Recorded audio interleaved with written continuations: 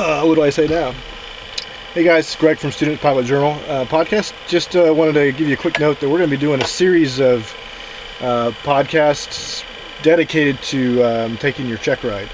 So I know for me, it was really nerve-wracking. I had actually a two-part check ride in mind.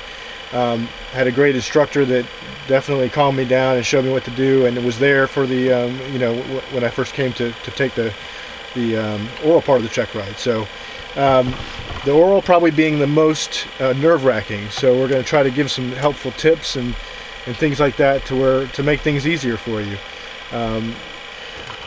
Aside from technical expertise and things like that, with there's a lot of actual technique for taking the check ride.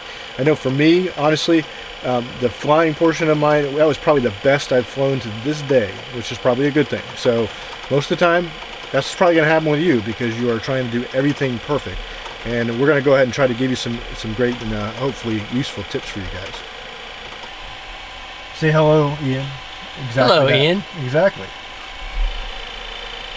Say hello, Casey. Hey.